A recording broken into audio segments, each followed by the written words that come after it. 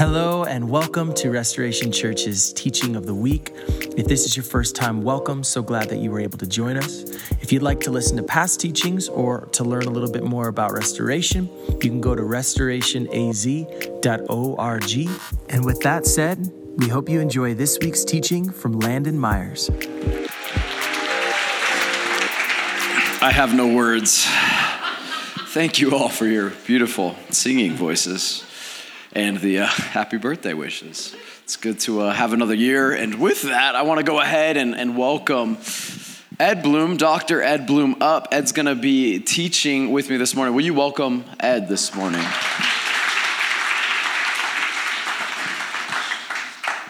I've actually been really genuinely excited about this morning, and maybe more than excited, like deeply thankful might be the two words I choose to describe how I feel about this morning, not only because I thought there's going to be 14 of you, and there's a lot more than that, but I had asked Ed here to kind of co-teach with me today, a few weeks ago, and what I had asked of Ed is that he would think about what his life, the past decades has looked like in church leadership, as a pastor, as a professor and scholar teaching theology in different universities, as the general editor in the translation of the scriptures that we use every single Sunday, a project he worked on for over 7 years.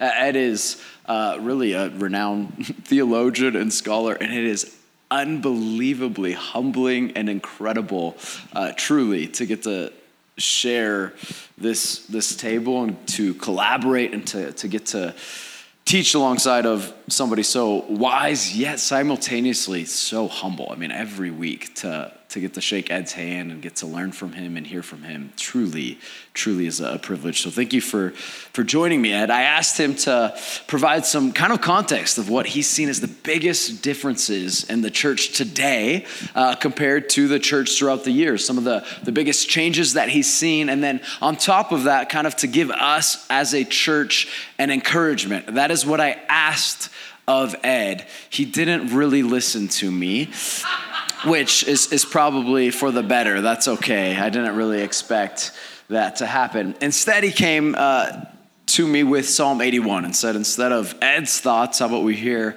God's thoughts and God's encouragement to the church in the new year. So if you have a Bible with you or you want to pull it up on your phone, we'd encourage you to do that. Psalm chapter 81, that's what we're going to be looking at this morning. Ed, as we dive into that, will you share a little bit about why we're choosing, or you chose, Psalm 81 instead of listening to my request? Well, it's a little bit, make sure I'm on the phone. It's a little bit easier for me to work with God's thoughts than with my own thoughts. And I figured, well, rather than try to come up with ideas that Ed Bloom might think for a church, why don't I think about what would be something that God has for us? And at night, sometimes in the middle of the night, I get a thought. And the one thought that I had that came was a phrase in this psalm: "Open your mouth wide, and I will fill it."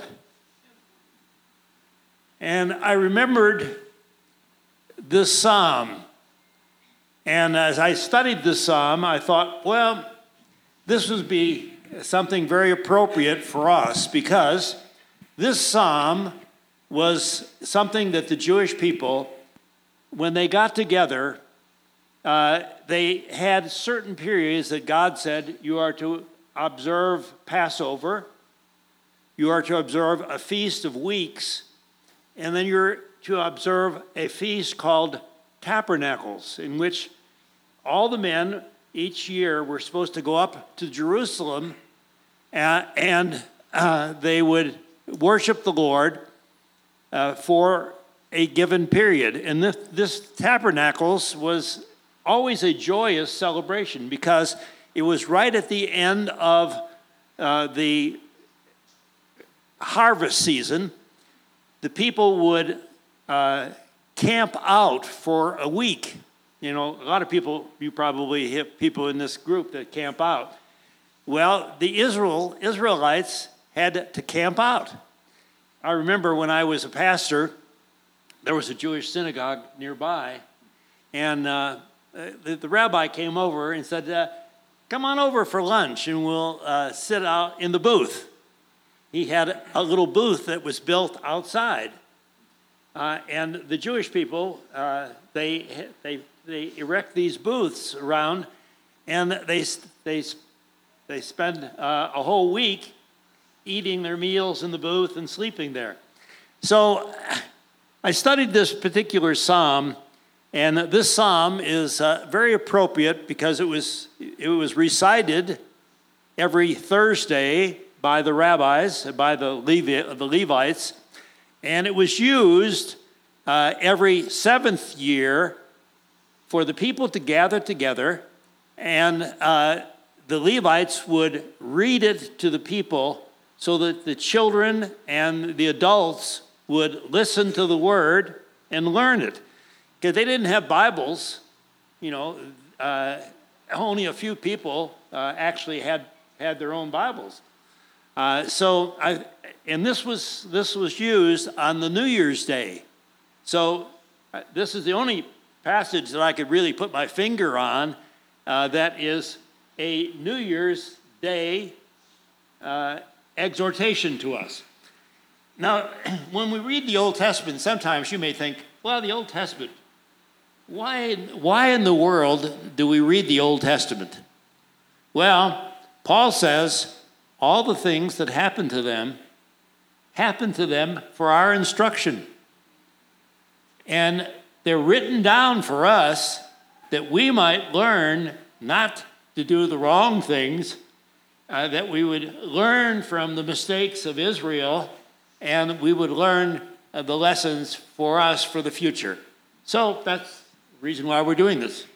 Yeah, I'm looking forward to it. There's three primary kind of purposes built within Psalm 81, and there's three sections of this passage. So we'll read one at a time, but before that, here's the three kind of purposes or sections. Number one, it's to awaken the church to joy. That is something that we are meant to have, especially as we embark on a new year. Despite whatever circumstances might be, joy, a deep level of that, a deep understanding of the ways of God in the midst of circumstances is something we're called to. So to awaken the church to joy, to practice thankfulness for what has been, there's kind of this key word to remember. And then thirdly, to embrace obedience to future opportunity. There is future opportunity for us as the church. There's future opportunity for us as individuals, as husbands, wives, mothers, fathers, children, employers, employees, people that share streets. There's future opportunities that God is calling us to be obedient to, and this psalm encourages us to embrace this opportunity for obedience. So I'd love to go ahead and read this. If you want to read it with me, I'd love that. We're going to read just the first section, Psalm 81, verses 1 through 5, obviously beginning in verse 1. Would love for you to read with me. Sing for joy to God our strength. Shout in triumph to the God of Jacob. Lift up a song, play the tambourine, the melodious lyre and the harp. Blow the horn on the day of our feasts, during the new moon and during the full moon. For this is a statute for Israel, a judgment of the God of Jacob. He set it up as an ordinance for Joseph when he went throughout the land of Egypt. I wanted to show you too, this is a picture of Ed's Bible, or half of it. And I love this. I want this Bible because of these notes. They're spectacular and detail-oriented. They talk about the differences in culture, referencing the New Testament and the completion of covenants. And you look at this, what I'm looking at right here, and there's this beauty and depth and wisdom in it. So I wanted to give you a glimpse of that. And then, Ed, will you kind of just walk us through what stands out to you in these first 5 verses, this first section? Well, when you see this, my Bible, the markings, there was a guy named Donald Ray Barnhouse. He used to be on the radio. He was a Presbyterian. And he published a magazine called Eternity Magazine. Of course, magazines, nobody reads magazines anymore. But he was quite gifted, and he marked his Bible. And he published a little pamphlet, How to Mark Your Bible. And so I've always marked my Bible ever since. I know some people think it's sort of sacrilegious, but for being a person teaching, you can do it various ways. Some pastors, and I had a very gifted pastor who taught homiletics, the science of speaking. He used to write out every word, and he worked on all the words, and he was a wordsmith. And he memorized after he had written it all out. Well, I was never that industrious. To me, I always would write an outline, and I would mark my Bible, and I would mark various things that sort of remind me. For example, on this particular verse, verse 2, lift up a song, or let's sing a song, play the tambourine. So I might mark, tambourine. Well, the tambourine was used by mainly the women, and they would dance. For example, when they came out of Egypt, when they crossed the Red Sea, it says Miriam led the women, and they danced and played the tambourine. And so I guess we should have maybe a little dancing in our services. Yeah. Particularly at the festival times, And if you read Psalm 149 and 150, both of those psalms say to play these musical instruments and also to dance. As you remember, David danced before the Lord, and his wife, she didn't think it was appropriate. And the passage afterwards says she had no child after that.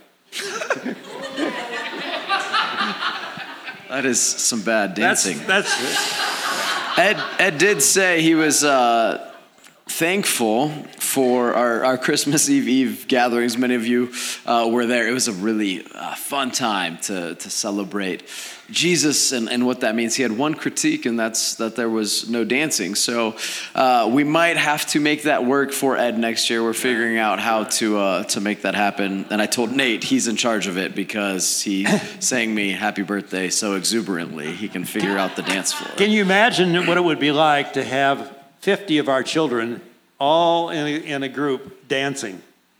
I mean, it would be, it would be joy. I mean, and you see sometimes in Israel, the men dancing, it's part of their joy. So the exhortation of the first part is there should be festive joy in our life. Blow the horn. And the shofar was a horn that was made from a ram's horn, and they blew it on the times of these feasts, and during the new moon and the full moon. By the way, this word new moon, full moon, only occurs twice in the scripture, in the passage. This is a statute, a judgment, an ordinance. In other words, God ordained certain times which the people were to have these festivals. And when you read the New Testament, we are exhorted, Ephesians chapter 5, verses 18 and 19, speaking to yourselves in psalms and hymns and spiritual songs, singing and making melody in your hearts to the Lord. So we ought to be not only together when we're together worshiping, there should be joy in our lives, but individually, family worship and so on. Yeah, we see too, there's this set of holidays, traditions, scheduling, a calendar that God himself puts into place for his people, because there's these celebrations that cause them to remember the faithfulness of God throughout the years for the past generations, no matter what their present circumstances look like. And I think that's really important. So in a calendar year, you might get to March or April or Christmas or whatever it is, and life might look this way or that way, good or bad. Circumstances change year to year. But in those holidays that God put into the scriptures for us to abide in, we're reminded that throughout, no matter what those circumstances are, he has provided, and in his own timing and his own way, he will. And so there's this call in this first section of Psalm 81 to embrace. I almost kind of have this image of drilling, mining for joy. Sometimes you have to dive deep for that to be realized, to recognize that deep within God has provided it, but it always will be there throughout circumstances because that's how he provides. That's not how we're faithful, but that's how he provides. And so regardless of the circumstances, at this point, at this time, there's this recalibration, this remembering and looking back. One of the things we talked about in the last service was that the psalm kind of deals with time. There's this pause, this transition as we look back to what was, and we remember who God is and what he's done, and look forward to the new year. And in that kind of pause and moment of remembrance and vision looking forward, we can reflect on and find deep joy in the faithfulness of our God. Second portion? Second section. We'll go ahead and read that, beginning the end of verse 5. I heard an unfamiliar language. I relieved his shoulder from the burden. His hands were freed from carrying the basket. You called out in distress, and I rescued you. I answered you from the thundercloud. I tested you at the waters of Meribah. Listen, my people, and I will admonish you. Israel, if you would only listen to me. There must not be a strange God among you. You must not bow down to a foreign God.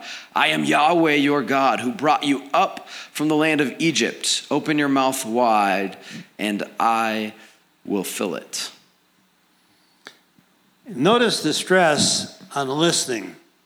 This occurs, listen, 4 times in this particular psalm. By the way, the word listen occurs 399 times in the Old Testament.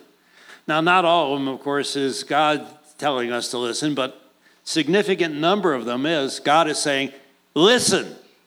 And you know, some of you who are parents, you say to your kid, listen, you don't listen to me, kid. Of course, God wants us to listen, but he also wants us to learn. And when you read the New Testament and you look at it carefully and you read Jesus' words in the book of Matthew, he that has an ear, let him listen. And when you get to the book of Revelation, Jesus' Spirit in Revelation chapter 2 and chapter 3, at the end of every exhortation to the church, there's an exhortation to open your ears to listen to what the Spirit is saying to the church. So God wants us to listen and, of course, to learn and obey. We also run a couple other things. You might say, well, how do we apply the Old Testament to ourselves? I mean, we don't have strange gods among us. We don't have foreign gods. Well, you know, if you look at 1 John chapter 5, the last verse of 1 John, it says, little children, keep yourselves from idols. What kind of idols do we have? You know, well, Jesus says you can't serve God and mammon or money. Money can be an idol. It's not wrong to have money, but it's wrong, you know, when you read the book of Hebrews, it says, keep your lives free from the love of money. I mean, it's okay to have money, to use it, earn it, give it away, but it can't be your God. One of the things Ed and I talked about this week as we discussed this passage is that maybe one of the ways to think about a strange or a foreign or other God is really simple. It's anything, and we talk about this often, anything we choose to place our trust in place of Jesus. Or as Nate actually taught about in our series in Exodus, anything we put before, in front of, a priority in front of Jesus. Money's easy to do that with because there's a lot of actual good reason to put a level of trust in money. It can purchase things. There's a host of other things we might choose to trust in place of or instead of Jesus as well. And usually, in and of themselves, they're not bad things. It could be a promotion, it could be status, it could be a relationship that you have that you're very dependent on, or maybe a relationship you would like to have that you're pursuing. It could be a circumstance that you no longer want to be in your life, or a circumstance that you wish would be in your life. But there's all kinds of things we choose to trust in place of Jesus, and those function as foreign, otherness, objects, things, people, strategies or systems or structures that we go, yeah, I believe in this. And so we give to it in some way, and we choose to trust those things as other little gods or idols. You used the word things a couple of times. You remember the bumper sticker that was popular, the on the back of your Porsche? I do not remember that. You don't remember? The man who dies with the most toys yes. Wins. Well, Jesus has a word about that. He says, a man's life does not consist in the abundance of things which he possesses. And we as a country, we all have way too many things. We've built all these store places. People have storehouses full of things. And we are constantly buying things. We have to be careful that we don't make an idol out of the abundance of things which we possess. We don't need it. Absolutely. Look again at verse 8, if you will. And I don't want to read it. I want you to read verse 8 to yourself in your own head. Really quick, verse 8. Take a second and read that. And what I want you to pay attention to is the tone you read it in. How do you hear, perceive, feel God speaking this over his people? How do you hear or perceive or feel the emotion, kind of the punch or lack thereof packed into this verse as God expresses something to his people? So you read verse 8. Listen, my people, and I will admonish you, Israel, if you would only listen to me. The emotion, I always want to pay attention to that as I read the scriptures. What is the emotion I feel or assume, maybe assumptions are almost always dangerous, about how the Father is speaking to me? Because that's going to indicate a whole lot for you about how you perceive God to be in relation to you, how you think he interacts with you, has or will, and therefore how your life is going to be in relationship with him. And I don't know how you perceive that exactly. There's certain times, there's no doubt that God kind of drops the hammer in the best sense. It is needed for us to receive a healthy dose of discipline to save us from ourselves. But right here, what I almost sense is this almost pleading of a father that just knows what is good, has more wisdom and foresight for his children, and they do not listen. And then there's these two really powerful words, if only. I get caught up all the time in all kinds of ideas and opportunities and visions. I drive our team somewhat crazy because I can't help myself but think about the next thing, next week, next day, next hour. I'm very bad at living in the moment and enjoying because I see opportunity. But I almost see that as how God is speaking here. He's not really living in the present. He's going, if only I see what could be so good for you, so healthy and right in the midst of marriages and parenting and business, and not this prosperity gospel, you pray enough, you claim it, you get your boat. Not that, but God sees a vision that is good. And then we hear this, if only. And I was struck by that as Ed presented Psalm 81 to me, and we read it the first time. If only you would listen to me. I am Yahweh, your God. And then there's this almost assumed, remember, I am Yahweh your God who brought you from the land of Egypt, which has basically the whole Torah, the whole first 5 books of the scriptures built into that sentence. Who brought you out of the land of Egypt, who was faithful when you were not, when you failed again and again and again. That's what that sentence means. I am that God who showed up for you, who heard your cries, who provided. I am the faithful one. And then there's this promise that you refer to. Open your mouth wide and I will fill it. Right, and you can't, when you're thinking about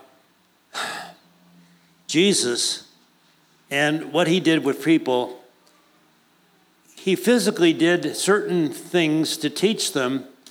And you remember, he taught them for 3 days, and after 3 days, there was a huge crowd of people listening to Jesus, and the disciples say, hey, there's a whole bunch of people here, and we're way out in the middle of nowhere.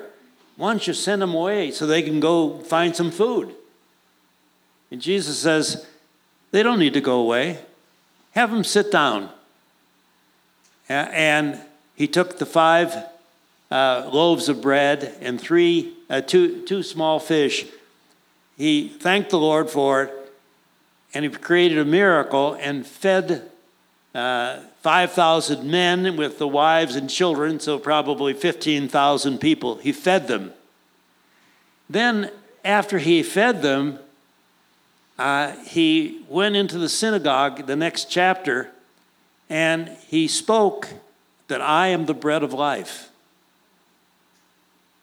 And the people were thinking, well, Moses fed them with bread from manna, and yeah, but that manna wasn't all that great. They didn't like it.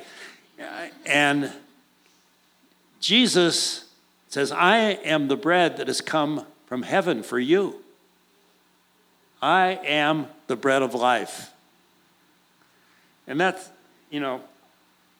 I will open your mouth wide and I will fill it. God's going to fill us with his Spirit, the Spirit of Jesus. And we're going to see, let me do it right now, make this application. Jesus, as a Jew, went up to Jerusalem 3 times every year. And in John chapter 7, he goes up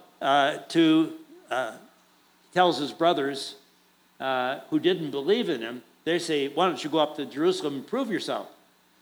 He says, you guys go up, and he goes later. And when he gets up there in John chapter 7, I want to read you what he says to the people. The last day of the feast is the great day and the last day of the Feast of Tabernacle. And he says this, on the last day, the most important day of the festival, Jesus stood up and cried out, if anyone is thirsty, he should come to me and drink. The one who believes in me, as the scripture has said, will have streams of living water flow from deep within him. This he said about the Spirit. Those who believe in Jesus were going to receive the Spirit, for the Spirit had not yet been received, that is, by everybody who was a follower, because Jesus had not been glorified. After Jesus died and was glorified, he was taken up to heaven. And he sent his Spirit into the world, and we as believers receive the Spirit that fills us. And this is the manifestation of being a Christian. If you don't have the Spirit of Christ, you're not of his. If you want to learn a little bit about the Holy Spirit, read Romans chapter 8. Over and again, talks about the Spirit. The Spirit comes into us and gives us the Spirit and produces joy, love, joy, peace, the fruit of the Spirit. Excuse me for giving the application out of order. It's great. It's great. We're on to the next one. And it's a perfect transition to verse 11, this third section, because there is this kind of beautiful dance and a little bit of a frightening dance between God's sovereignty and the choices and free will we have. We read here in verse 11 that God could provide. Open your mouth and I will provide, he says, but my people did not listen to me. Israel did not obey them. So I gave them over to their stubborn hearts to follow their own plans. I've said this multiple times about various passages in the scriptures because it's a pattern, which I always try to pay attention to, that repeats itself. This is a little bit terrifying, that God will give us over to the stubbornness of our own hearts and kind of the plans that we make on our own. And James chapter 4 references this. We'll read it briefly. James chapter 4, verses 12 through 17. There is one lawgiver and judge who is able to save and to destroy. Both of those parts are important, to save us from ourselves, from evil, from injustices, and to destroy in the saving the injustices and evil and sin and pain and death in this world. But who are you to judge your neighbor? Come now, you who say today or tomorrow we will travel to such and such a city and spend a year there and do business and make a profit. You don't even know what tomorrow will bring, what your life will be. For you are like smoke that appears for a little while and then vanishes, or in our case, like rain and moisture that's here just temporarily, and then it will be gone quickly. And this is not saying do not plan. It's not saying don't be wise and think things through and count the cost. What it's saying is do not choose to trust a foreign god or foreign object, your own plans and ideas, in place of God's. There's many places throughout the scriptures that say plan and be wise, but don't trust your plans over the plans and the voice of Christ, which we're called to obedience. We're called to listen to. So I gave them over to their stubborn hearts to follow their own plans. And then here we go again. Here's this pattern, the third and fourth time, the repetition in the psalm. If only my people would listen to me and Israel would follow my ways. Here's this vision, the life that could be if only. I would quickly subdue their enemies and turn my hand against their foes. And then this is another verse 15 here, another verse that hit me significantly this week. Those who hate the Lord would pretend submission to him. Their doom would last forever. This is a terrifying word, I think, over the church, maybe our church in some ways, or for some people. Those who hate the Lord would pretend submission to him. One of the themes we see in the scriptures, especially in the midst of the prophets, as God speaks to his people who have got distracted by other voices they listen to instead of him, is that he has zero interest, zero whatsoever, in people that pretend to be in submission to him, that pretend to worship and follow, that do it here and there but are not committed to his faithfulness. Now, this isn't a command to be perfect and to have it all together and to not make mistakes, not in the slightest, but it's a command to not pretend, to fake it, to worship empty religion and ways and songs, but rather to bring yourself as you are and to go, I am not faithful. I remember what he has done, not what I have done or failed to do, but he is the one that provides. And I think that hits. May we not be a people, a church, a family united in our following of Jesus that merely come to a place once a week or do some spiritual practices pretending to be in submission to Jesus, instead of actually following him through our faults and failures and unfaithfulness while he's faithful. Those who hate the Lord would pretend submission to him. And then verse 16, but he would feed Israel with the best wheat. Ed has this underlined here. I love that, the best. I was just reading 1st and 2nd Timothy this last week, and there's this picture given that God wants to give the best, what is good. I would feed them, not just plain food, the old manna, but the best wheat. I would satisfy you with honey from the rock. I mentioned that one of the reasons why we read the Old Testament, one of the problems that people have with their faith is oftentimes we're stubborn. And this word, stubborn heart, the word stubborn only occurs 10 times in the Old Testament, and it occurs once in Deuteronomy, once in the Psalm, but 8 times in another book. Now, what book?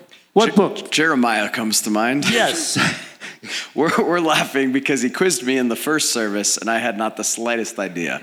He gave me about 5 guesses and publicly humiliated me, and then he whispered Jeremiah into my ear so that I could pretend I knew. Okay, now why did I pick? Why does Jeremiah mention Israel being stubborn 8 times? Why? Because they were. They were, and if you read the Old Testament, when you get to Jeremiah, you're coming to the end chronologically, and they've really messed up. They've messed up their lives, and the Babylonians come, wipe out the city, wipe out the beautiful temple, scattered the people, and you say, well, why? Why did God do this to them? Well, because they were stubborn. He had warned them what would happen. There's a song that Moses created at the end of Deuteronomy that they were to teach the people to sing, to remind them of what would happen. There would be a blessing or a curse. The blessing if they obeyed, the curse if they were stubborn and disobedient. Unfortunately, Israel was scattered, and the Jewish people today have been restored.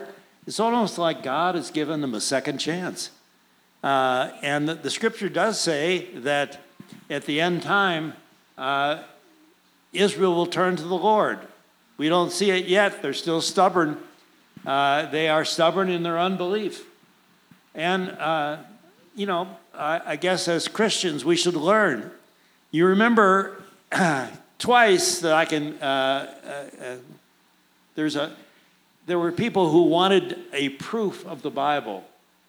Pascal was asked that question. What's the proof of the Bible? And he said, the Jews.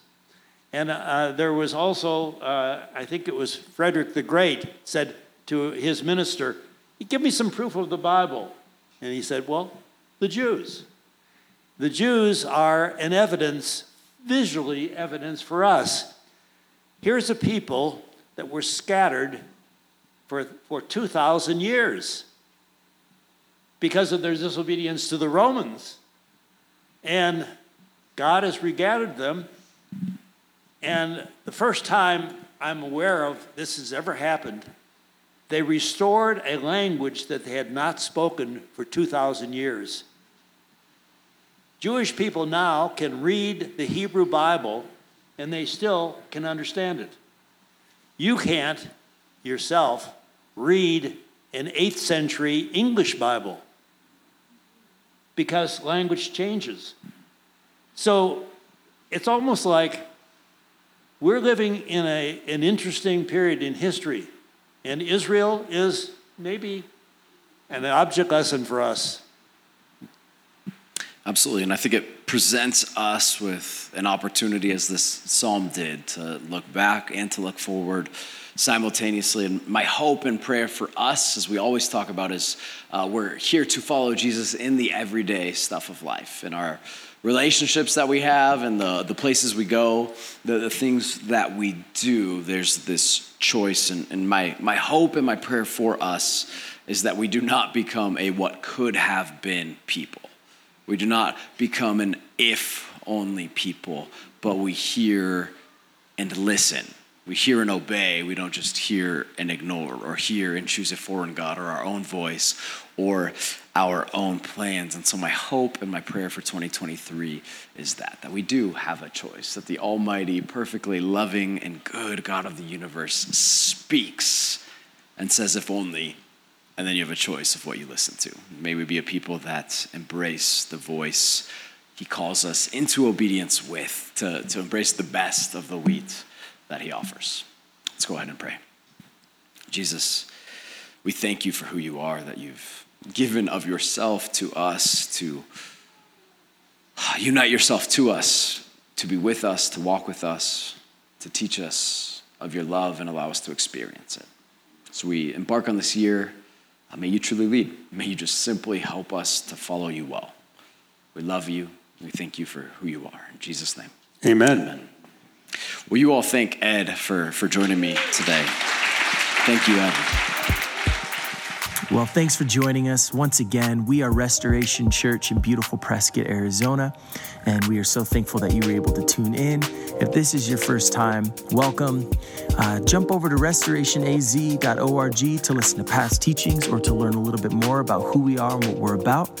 And if you have questions or if you'd like to connect with us, go ahead and hit that contact tab. We'd love to connect with you.